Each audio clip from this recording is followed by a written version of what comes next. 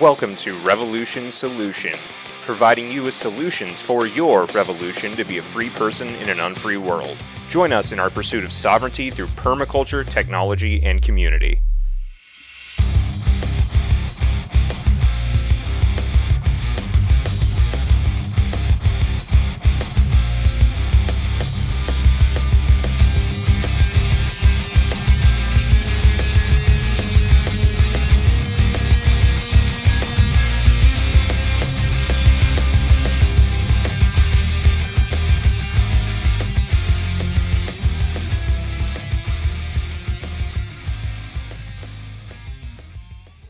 Welcome back, guys, to Revolution Solution. This is Cody with Agora Brewing. And Jared, the Permy guy. And we are here to follow up on last week's episode about Mead Brewing. Today I'm going to talk a little bit about a little bit more about like flavors and that sort of thing, and what is actually coming to Chillderburg with me this year. And then to follow that, we're going to do a book review because Jared just finished Carrots Love Tomatoes. Oh yeah. Sweet. Okay, so I know we talked a lot about like the costs last time, and just a little bit about like what you would need, what a basic setup would look like. So I'm going to leave that one open to you guys if you want to DM me. I've deactivated my Twitter account. I just didn't want to be there anymore. But you can DM me on Discord. Where else? Oh, and you can send an email to, is it revsolpod@protonmail.com? Yes. Okay. That's the one. Cool. Yeah, so if you send an email there, we'll try to check it, like once a week or something, just to make sure that you get seen. If you want help, hit us up, and I will try to get in contact with you one way or another. Yeah, the podcast is also on Twitter. Yeah, the podcast is on Twitter. I haven't logged into that for a while. I just kind of like post the episodes, and sometimes I forget to be totally honest. No worries. But yeah, if you wanted to check it, you could. I'm gonna make a concerted effort not to get on Twitter. It's probably a good call from now on, because Anyway, so let's see. Let me go see if I can find the there's an image that I want to look at and read from, because you can look this up, just like image search anything like types of mead, and you will be able to see this. Let me go find it.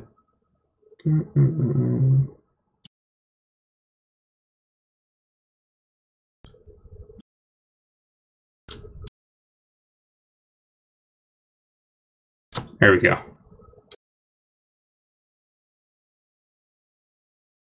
So there's this really cool infographic called Mead Varieties. And it starts off, so you have your traditional meads, which we talked about a little bit, where it's just honey, water, and yeast. These also get called show meads. I guess, if you're going to showcase like your honey, and you're trying to make just a really good normal style mead, they do contests for that, just like they do with like wine tastings and stuff. They do it with, or like cooking contests, same thing. You also have what's called a great mead or a sack, where it's actually going to have more honey in it. So those are usually step fed until the yeast basically just cannot go anymore, and it ends up incredibly sweet, and it ends up incredibly alcoholic. And that, some of these can be like up to 22% alcohol, which is probably like the absolute max that you could get out of yeast before needing to distill something. And then on the other side of that spectrum is the hydromel, or what they also call a short mead. which is, it's probably called a short mead because it takes less time to ferment usually, and it less time to age because it's less honey. So a hydromel is mostly, I would call anything below like 8% a hydromel. People can be very picky about it, but like if you go online and you see like a canned mead that's 5% and carbonated, that's going to be a hydromel by definition. But you can get even more complex than that. So like, those three terms, basically you get traditional, sack, and hydromel, and all of those basically just refer to how much honey to water there is. And then you start getting into flavors. So a metheglin, metheglin, is any spice combination. So cardamom pods, rosemary, thyme, cinnamon, vanilla, cloves. Those are all very popular. Let me see. A melomel is another one, like a big one that you're going to see brewed most often, is brewed with fruit. And this picture shows like peaches, pomegranates, blueberries, blackberries, and strawberries. Those are really common. A rhodamel is roses or rose hips. Coffeemel, bet you can guess what that is. Coffee. Yup.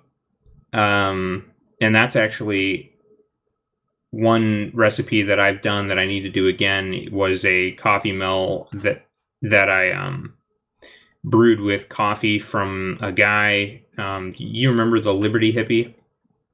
Yeah. So he has a website called Run Your Mouth Coffee, and one of the coffees there is bourbon barrel aged. So I took those. Okay. Yeah, I took those and I just put them in whole, and it kind of gave the mead like a coffee bourbon-esque thing going on. It was very like if you got like ice cream and it had just a little bit of coffee in it and it had like some caramel drizzle. That was basically what it tasted like. Oh. Yeah. Temptation. Mm-hmm. So to get more specific with the melomels, like I mentioned, like strawberries, blackberries, blueberries, there's not really a whole lot of names for those, but there are names for specific ones. So like a sizer is specifically brewed with apples. And I think that comes from cider, which is apples that are fermented. Sizer is apples and honey. A piment is brewed with grapes. So that's going to be, think of it, half wine, half mead. And the difference, so if you find a honey wine that is wine with honey added to it, that's a honey wine. So it's more wine than honey. If it's a piment, it's more honey than it is grapes. So it's just sort of like whether or not it crosses that 50-50 line, which one it is. Okay. Dimmer switch. Yep. Plus, I think if it's a honey wine, it's a wine that's been sweetened with honey. So this is another like very, like a particularity about it, where if it's not fermented, like for example, a sizer is apples and honey that is both fermented. If I made a mead and finished it and then I added apples to it for flavor, that would be a apple mead, not a sizer. See what I'm saying? Okay. So it's whether or not you actually making fermented some distinctions. The fruit. Yeah. A morat is brewed with mulberries. A black mead is brewed with black currants. And then the classic Viking's blood is brewed with cherries. Something to note here is that you are going to see a very popular mead from a company called Danskmjod, Danskmjod.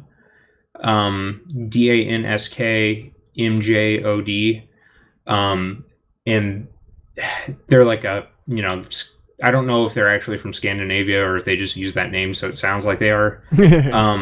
But they have a Viking's blood, which is BLOD with the umlaut over the O, the two dots. That is not a Viking's blood, because blood in like Scandinavian ancient language over there actually means like dram or drink. So you could think of it as like this is Viking drink. It's not Viking's blood, which is cherries. It's Viking drink, and that particular mead is actually a hopped hibiscus mead. So it would be a method blend with hibiscus in it. Yeah. Interesting. Man, a lot of people like it. Some people don't. I don't know. But if you see Viking's blood and it actually says blood, double check the back and see if it's actually cherries. If it's not, it might be, it might be just some other sort of red mead. So that's kind of a hard one. Let's see. This last one. Trickery. Yep. This last one on the infographic is Hippocras, and it says brewed with wine, brandy, and cinnamon. So that's basically like something that's been blended, I would think. Like, I'm not sure that anybody actually brews it with the wine and brandy. I would assume that you have wine and brandy already, and you're just adding mead to it, like a cinnamon mead to it. Okay. But that sounds pretty great. So one popular thing, I mentioned Chaucer's last time. If you want to go try mead and try Chaucer's, make sure it comes with the mulling spices wrapped. It'll have a little bungee cord wrapped around the stem or the neck of the bottle. And you can mull it by pouring some, maybe half the bottle or the whole bottle into a pan and putting that little tea bag with mulling spices in it, and just very, very low heat, just gently warm it with the spices in there. And that's really good. It's just like mulled wine, but it's mead, and it's fantastic. I've done that myself. Like, I made a Christmas tasting mead where it was a sizer, but the apple flavor was really light. And what I did was I put cinnamon, clove, and nutmeg in there, and that was fantastic. And that was sounds nice.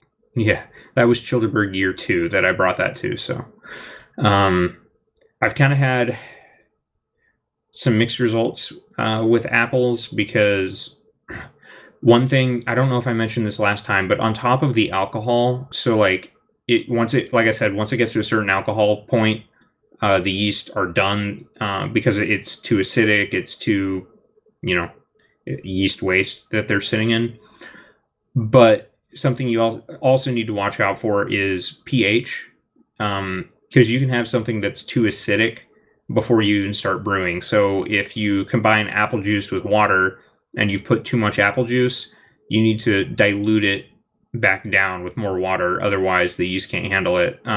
When I did that first sizer that had the spices in it, I tried to recreate it like a month later, and I was unable to, because I put yeast in the batch, and it just sat there and it never started bubbling, never started actually fermenting. So I did buy a $15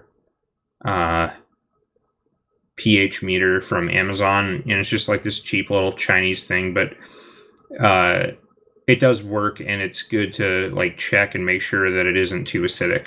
So and the number you want for that is, it needs to be between 3.7 at the absolute maximum acidity that it can handle, and like 4.2.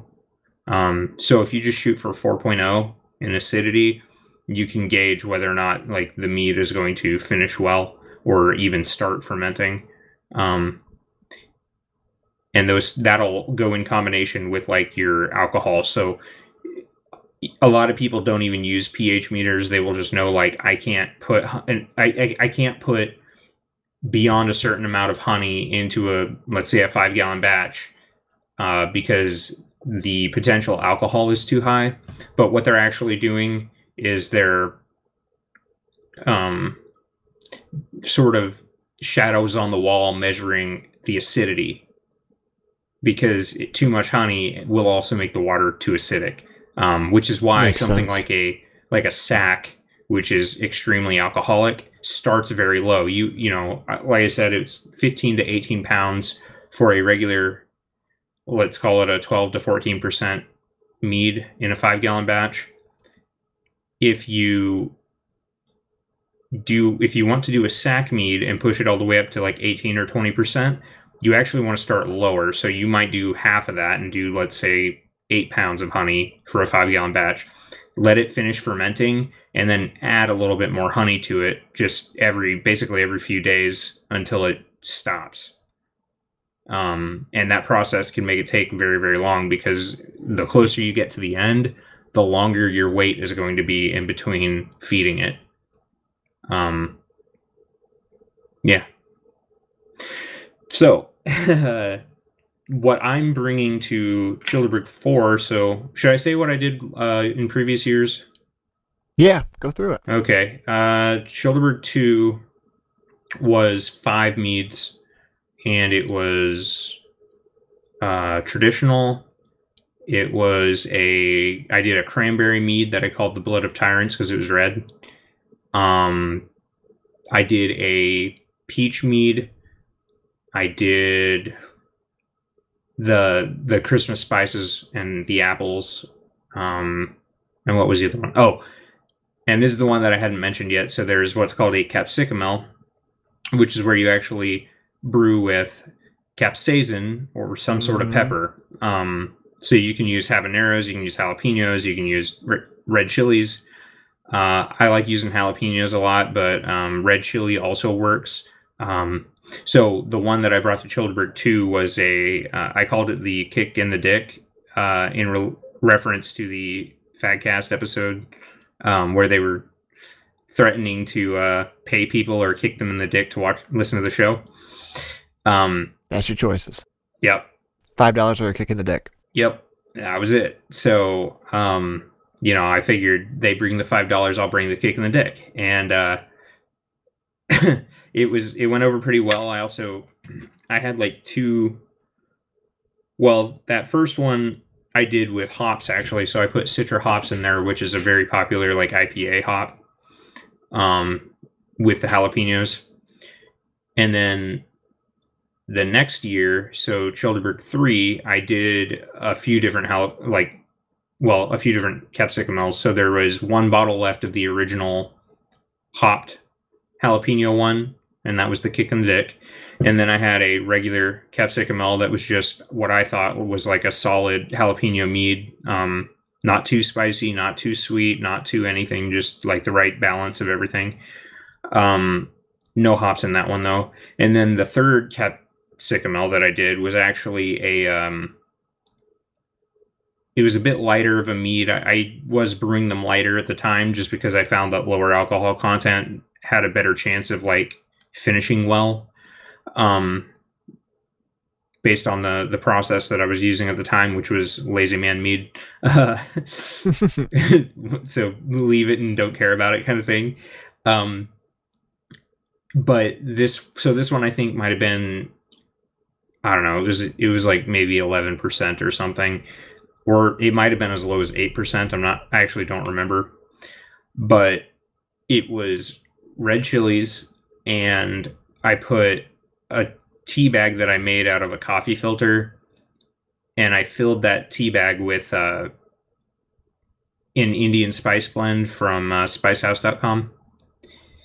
So that was fantastic. It literally tasted like curry. Nice. It was so good. But by the time it was done, like soaking in that, it was mostly like the cinnamon that you could taste, and maybe the black anise that's in there. But it was still really good. It was a more complex flavor than I had done previously. So then again, I had what did I do? I had a lot of jalapeno. I had I had I can't believe it's not a lager, which I talked about last time. It was hopped ginger in beer bottles. I had the Viking's Blood cherry mead, and this was a very good cherry mead that I did last year. Yes, indeed. Geez, I had like eight different flavors, so I can't really remember. The one with the pigs from Angry Birds? Oh yeah, pineapple. Yeah, there it is. Yeah, that was pineapple, and I think Did that one have pineapple jalapeno too? Yeah, it was pineapple jalapeno. And so I said, pig not included. You got to go get your own. But yeah, I put an Angry Birds pig on there that had like the police uniform on. Oh yeah, of course. Yeah, that was fun. there was a hydromel that I did where, because remember how I said a hydromel is more water, less honey. So what I did was I put a picture of bees like at a public swimming pool, like peeing in the pool. And it was kind of funny, but like that's like if you think about it, that's like what it is. Yeah. More diluted. Yeah. And then I found there was a little picture of Jaws that I found. It was Jaws with like wing floaties. And I put him in the back. It was great. Let's see. Yeah, that's pretty much all I had, because it was like 3 different kinds of capsicum. There was the traditional from the previous year that I had left over.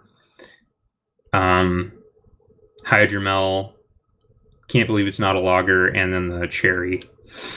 Okay, so this year I'm going less different flavors and more of each flavor. So okay. Oh, I'm sorry, Chillderburg 3. Here was another big one. I did a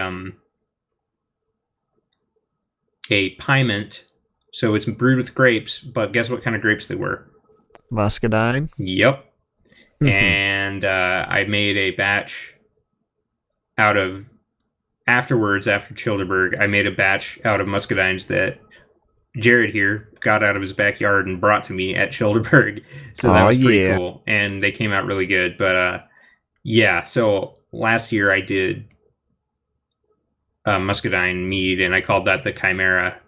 Yeah, I remember that now. And it's got a very like tart flavor to it, but muscadine grapes just have such a unique flavor, and it came out really great, I thought. Yeah, they definitely do. Cool. So this year we've got a new Chimera that I actually brewed dry this time instead of semi-sweet. So I didn't add any more honey after bottling. So it is what it is. I'm hoping that the age on it from when I bottled it will have mellowed it out by the time we get to Chillderburg in May. But it has, I really just wanted to have like that really unique muscadine flavor without having to like sweeten it and cover it up. So we're going to see how that came out. I also have, so here's one that is not listed on the, well, I'll save that for last. I have another Viking's Blood, but the new Viking's Blood is oak aged, so it simulates barrel aging with charred oak chips. It's basically, when they make these, it literally looks like somebody took a stave from a barrel and chopped it into chunks and then sold it to you in a bag. So it's literally, I took the barrel and I put it into the batch for like 6 weeks and aged it that way until I was scared to do it any longer, because if you leave oak in too long, it can go bad. But it's just because of the ratio, like the surface area of the mead to the surface area of the barrel. So a smaller barrel is kind of the same way, where like you don't want to leave it in too long or it gets like real woody and gross after a while. That makes sense. But a bigger barrel, like a full-size 30-gallon barrel, those you can leave them in there for like 2 years, which is what most places actually do with wines and bourbons and stuff. Okay. So eventually one day, if I have a 30-gallon barrel, like, I'll have made it pretty far in my hobby. But right now we're just simulating barrel aging by putting oak cubes into the batch. But like I said, 6 weeks is the maximum that I would leave it in any mead, just because it will get much too woody and tannic. So the other one, so I'm using wildflower honey also for pretty much everything this year, except for the Chimera, I think, because I brewed that later. But the wildflower honey covered 3 batches, and that was the Viking's Blood and the traditional mead that I made. And then, so it's a traditional wildflower, which makes it interesting because there's flavor nuance that isn't going to be in regular honey. And then the big finisher that is one of my favorites, aside from the Viking's Blood, is the Bochet. So this is spelled Bochet. And a Bochet, what makes it special is that you actually put the honey in a pot on the stove and caramelize it before fermenting it. And that creates, Well, it does two things. So one, it actually introduces a caramel flavor or like a sort of a burnt bourbon flavor. Mm-hmm. And the other thing it does is it actually denatures some of the sugar that's in the honey. Not all of it, but basically everything that has been caramelized is now unfermentable. So you end up where you can ferment the hell out of it, but it's always going to have a residual sweetness. Okay. So the recipe I used was a copy of Man-Made Mead on YouTube, and he just calls it the OK Bochet. And it's 2/3 of the honey is caramelized, and then he adds another third of normal honey for the flavor. Since I used wildflower mead, that's what I wanted to do, or wildflower honey. So I caramelized 8 pounds, and then I added 4 pounds of normal honey. So it was like 12 pounds or so that I actually put in total. And then when it was done, I did add some oak cubes to it, but I think I took them out a little bit too soon because I ran them longer on the Viking's Blood. So you might catch a note of that oaking process in there, but it's not front row and center like with the Viking's Blood, because I didn't want to overdo it, and it was the first successful batch that I had oaked. So, but the Bochet it's really cool. It is literally like bourbon, or like almost like a bourbon ice cream kind of thing going on, because mead has that thicker texture to it. It's really good. So that's what's coming to Chillderburg this year. Hell yeah! All Good right, deal, man. I'm looking forward to it. Yeah, I'm growing some weird shit this year that you might be interested in for meads for next year. I mean, I don't think the timing's going to work out quite right, but maybe 2 years from now. So the one thing that really jumped out to me as you were going through all this, we're growing pumpkin spice jalapenos this year. I thought those would be really fucking interesting to work with. What? Yeah. Wait, so they taste like pumpkin spice when they're grown? Yeah. Yeah. What the hell? Yes, I want to ferment that. I mean, it probably won't be till like July, August until I start getting those. But once I've got enough to be usable, I'll send you a care package. Hell yeah. I have to look at some of the other weird stuff. I know we picked out some off the wall stuff this year. Like I mean, this one's not crazy. It's just something that could potentially also be useful as nasturtiums, just because they are, another like pepper flavor source. So maybe the flowers from those, I don't know how well they'd travel, but I could probably dehydrate them. Those are the ones that have come to mind so far. Nice. Aren't nasturtiums like a natural repellent? They are a I know good I've heard Jack repellent Spirko talk about them. Hold on, let me look in the book. There you go. I just know that I've heard Jack Spirko talk about those, so I'm just like, what are they for again? Hold on. Looking for the section. It's like divided up into all sorts of sections.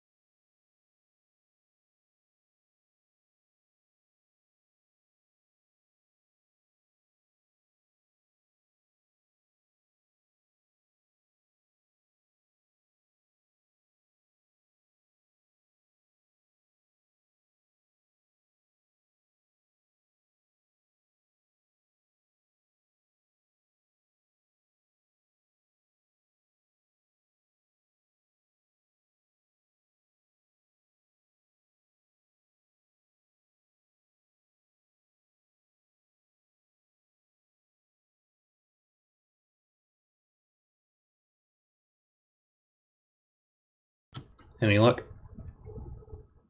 Not yet, but I did find that there's an index, so that's helping.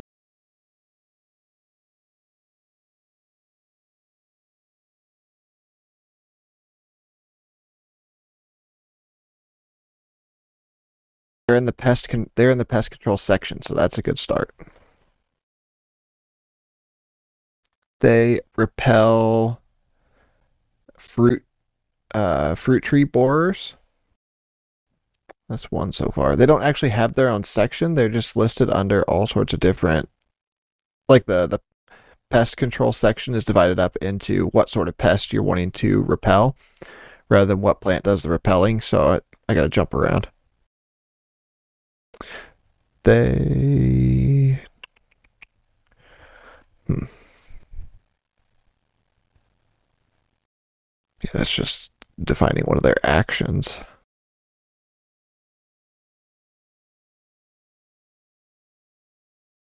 Gotcha. One more section to check.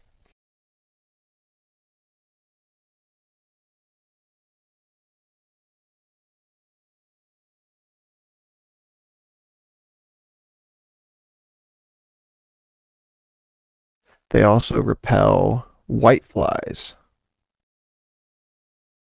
That's the two that I can confirm from this book. Vine borers and white flies. Yeah, I think it might have been the vine borers that he Yeah, those was worried suckers about. are awful. Are those are bad for tomatoes, right? I haven't had issues with them on tomatoes, but I have issues with them on my squash every year. They just make little mines Gotcha. out of the like hollow stems of the squashes and eat everything from inside. So like squashes kind of have trying to figure out how to describe it. I mean, it's basically their stem is basically like a hollow pipe, but inside, I mean, that's where all the nutrients are transported from the roots to the leaves into the fruit. So the vine borer, being a smart little sucker, gets himself in there and just chows down as the assembly line brings all the food past him. Nice. He's like, I'm not waiting for some fruit to grow up. I'm just sit here and let the food pass right by me and eat it as it goes. Right. Makes Fuckers. sense. Yeah. Assholes. Um, Let me see. What else can I say? Oh, so if you're curious about trying some mead if you haven't had it before and you want to support Free Ross, you should come to Chillderburg because I will be doing that on Sunday at 2 p.m., 3 p.m., and 4 p.m. in rounds. So just, come up, let me know you want to get a tasting. I will give you a cork to bring up when those times happen. And then you hand me the cork, and I will hand you a little plastic shot glass to try everything with. Oh, nice. Yep. Just doing it exactly how the distillery does it across the street from the campsite. Cool. Yep. Very good. All right. So, moving on, do you want to tell us about your book? I know we mentioned this a long time ago. If you were here at the beginning, we talked about this with Tori. Yeah, we did. We did. So the book is Carrots Love Tomatoes. This is a book all about companion planting amongst vegetables. Basically, it's like a reference guide for what vegetables are like benefit from being in the presence of others and which ones are harmed by the presence of others.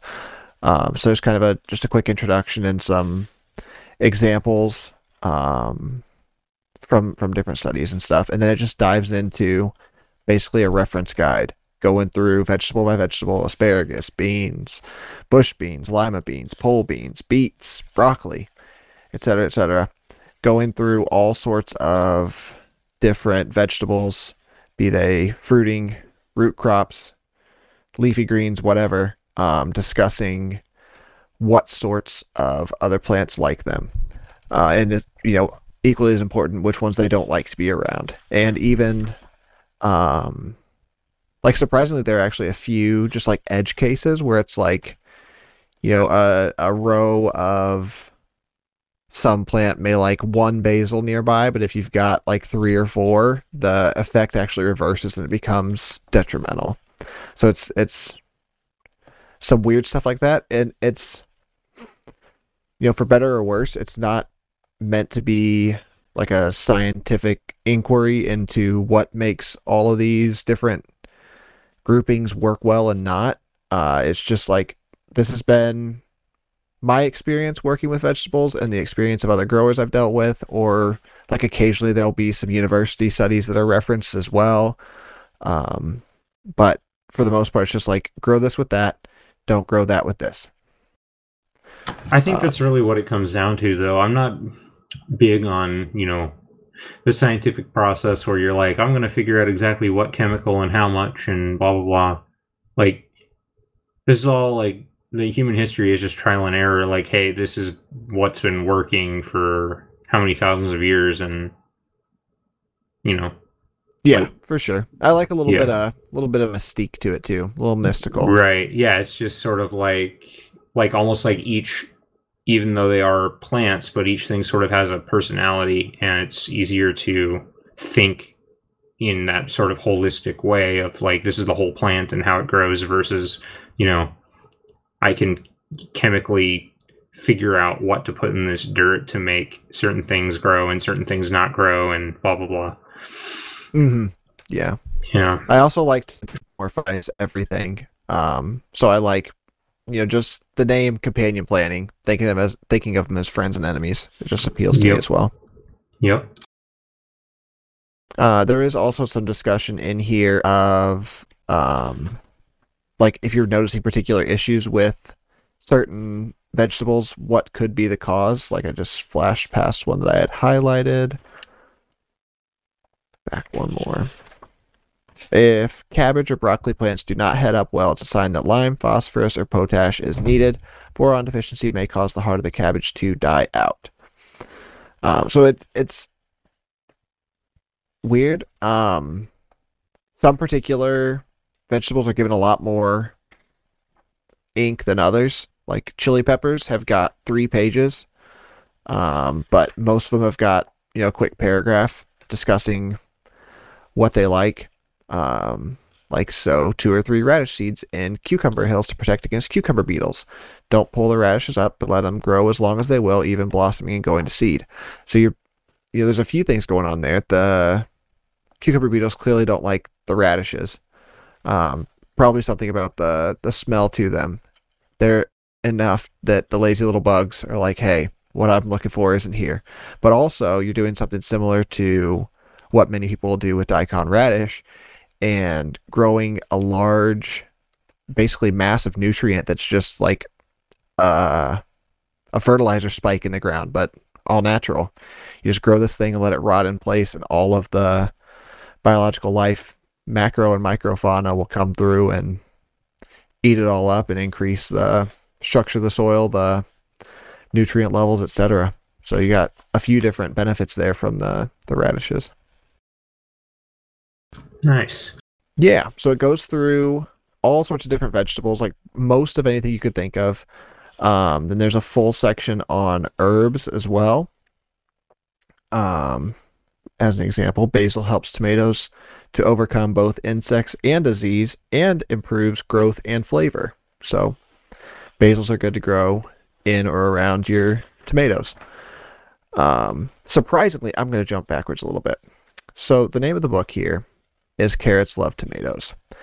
And much to my dismay, we're going to jump to the carrot section and be a little bit disappointed. One more Is it another page. one of those one page deals? Oh, it's so short. Wow. I'm going to jump specifically just to the little section about carrots and tomatoes.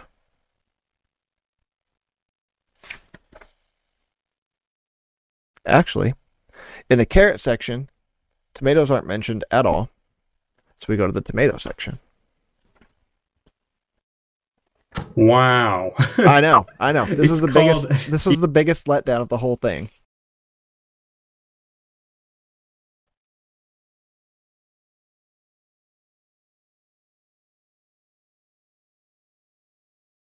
Where are you at? Okay. Tomatoes are compatible with chives, onion, parsley, marigold, nasturtium, and carrot, and for several years I have planted garlic bulbs between my tomato plants to protect them from red spider mites. That's the whole mention of carrots and tomatoes love for each other. That I would not consider love. It's like a passing slight attraction. wow. But it does sound nice as a book title. It's very Right. appealing. But Yeah. unfortunately it seems to be overstated. But here is a weird one. Because I'm glad I read this before planting this year, because I had the book. I wanted to make sure I incorporated some good companion planning. And usually I'm just kind of disparate in my where to look for good companions and bad and such. But this year I had a nice handy guide here. So for the last, I guess it was just this past year, maybe the last 2 growing seasons, I've grown peppers and tomatoes in 5-gallon buckets because I've only got 5, 6, 7 garden beds. Just little, I mean, not little, like 4 by 10 foot, 3 by 10 foot raised beds for all my growing space. And 2 of those are actually old tractor tires, not like typical wooden raised beds. So I didn't want to have all that space completely filled in by peppers and tomatoes. So I just got 5-gallon buckets and used them instead. So I was going to take the soil, dump it into the regular garden area just to kind of spread it out and grow different things in all the garden spaces this year, to make sure I'm not pulling too much nutrient by growing the same thing over and over in the same location. Even though I do a good job at intercropping, planting all sorts of roots and viney guys and pole type things, all sorts of stuff in the same beds. I just wanted to make sure I switched things up consciously this year. But I hadn't done that yet because I was being a bit lazy as far as the garden was concerned this winter, focusing on other areas. And I come across this area in the book, which says, unlike most other vegetables, tomatoes actually prefer to grow in the same place year after year. And this is all right unless you have a disease problem, in which case plant your tomatoes in a new area, obviously. Since they are heavy feeders, give them ample amounts of compost or decomposed manure, mulch and water in dry weather to maintain soil moisture and stave off wilt, disease, and blossom and rot, but never water tomatoes from the top, water from below, and water deeply. Last parts are fairly obvious for people who've gardened for a while, but it was surprising to me that tomatoes, even though they're heavy feeders, like to be grown in the same spot over and over. That's wild. Yeah, it's Would very not have strange. guessed that. Huh. So anyway, after the vegetable area, it gets into all sorts of different herbs. Included garlic in that area. Garlic and roses actually seem to have a bigger affinity for each other than carrots and tomatoes. The author of this book has another book called Roses Love Garlic. Huh. And then it gets into some different wild plants, including some aquatic stuff, which is fairly interesting. And kind of nice, just to help, if you've heard of some particular plant that, is typically considered a weed that you've got growing all over your yard, and you also find that some particular vegetable likes to grow with that weed, maybe, a good indication that you should go ahead and plant such things near the weed in the yard if you've got the ability to do so in yard space. I know that's not an option for all of us, myself included, but just something to consider if you have the possibility. As I'm flipping through, here's another important one. This is something that I'd learned from Paul Wheaton, actually. If a plot of land grows healthy weeds, it will probably grow good vegetable crops too. Something that I've heard Paul Wheaton talk about a few times is that anytime he's surveying a property or looking at it for, somebody that's wanting to buy it or whatever, he wants to know what sort of weeds are growing there, because weeds are going to be a good indication of soil condition, because the weed, things we consider weeds are the pioneering plants. They're the things that are going to grow where nothing else will, at the extremes. But they're also really good indications of what could be going on in the soil. If you've got very acidic soil, you're going to see different weeds than if it's very basic soil. If it's been like chemically fertilized for a long time, you're probably going to have, just the particular grasses that can, are not the target of those. Sorry, I meant to say herbicides. So just something important when you're looking around your yard, or like a new New place you're looking to acquire. Pay attention to the weeds because they can tell you a lot. Um, Cool. yeah, there's a section on some different good, uh, places to start for growing your own fruits at home. Like some of the easier fruits to work with on smaller scale, and all sorts of different stuff on nut trees and ornamental plants as well, that like and don't like each other. Then there's an area all about garden techniques, which is kind of like almost verging into permaculture as well, with some of the techniques. Permaculture obviously isn't limited to particular techniques. Almost any technique could be incorporated into permaculture, but it just sparked that for me, some of the different techniques that are included. Different plants that could be used for soil improvement. Whole beautiful area on pest control, which is fantastic. The sort of plants that you want to have if you've got issues with rabbits, with raccoons, praying mantis. Hey, do they have a section for house dog Let's see. or house pets?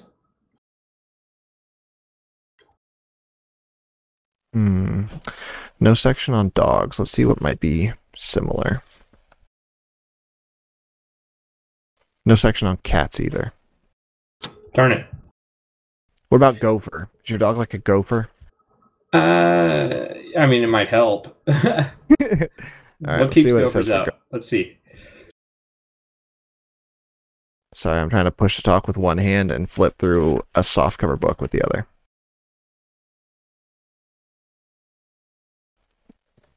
Gophers may be repelled by plantings of scilla bulbs, sometimes called squills. They are flowering bulb-like ornamentals that have grass-like leaves and clusters of flowers at the top of long stems. Sounds a lot like a daffodil.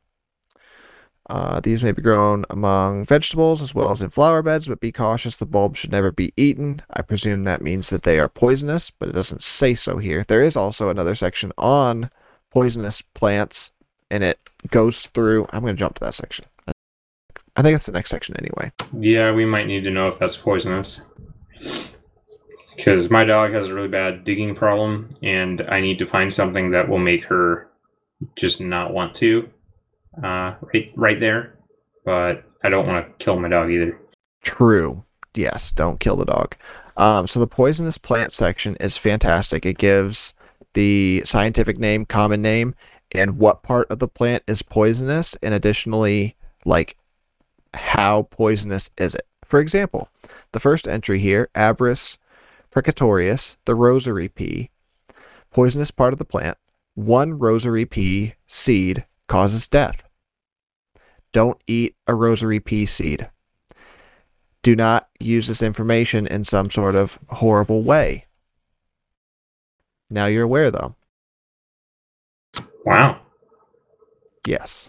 So that I've never heard of such a plant, rosary pea, but apparently it's a killer.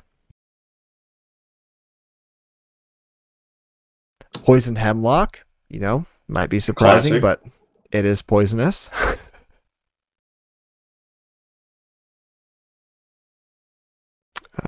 Desert marigold, the whole plant is poisonous, which is surprising because I believe like normal marigolds are edible. Don't quote me on that. Don't eat marigolds without consulting with a physician or whatever you're supposed to do. Belladonna lilies have poisonous bulbs, which is like horribly confusing because daylilies have edible bulbs. They're similarly related-ish. Let's see what else. Osage orange, the milky sap is poisonous, which is like an additional deterrent if you're using Osage orange as a living fence system because it's nice and prickly. Also, the sap, if somebody tries to cut through it, still a deterrent because poison.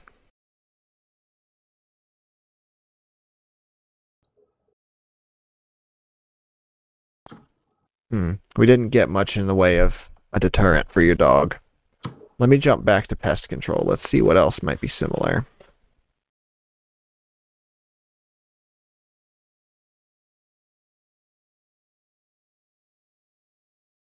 Let's try raccoons.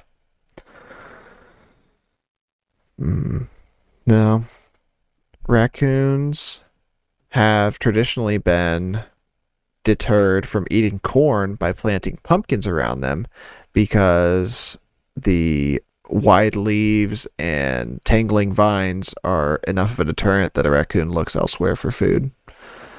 That's probably not going to be helpful. They also use black or red pepper on the corn silks um, as a deterrent, but we've already gone over that. That doesn't work for your dog. The other suggestion is Well, egg. to be fair, I haven't seen her dig, but I have seen her just lick the dirt where I sprayed the capsaicin spray. And I'm like, what are you? Okay. And then she walks around licking her lips because it burns. Yes, So she's I yeah. don't know if that's helping or not, but I did not see her dig. So I don't know. So it might be working. Maybe we'll keep testing. I'm just gonna supervise. Yes, time will tell. Don't let her OD on the capsaicin. Is that a thing? I don't know. She'll probably get indigestion from it, Probably. just like humans. Oh God, can you imagine if you gave a dog Chipotle? I don't want to. No, it'd be awful. Oh my gosh. While we're completely off topic here, um, my wife is a user of the TikTok. Don't hold it against me. I'm not in control of my wife. Um, she she found this video the other day of this cat that was using the litter box. He's just sitting there, clearly you know what's probably about to happen because it's a cat in the litter box. He's kind of got the straining face going on.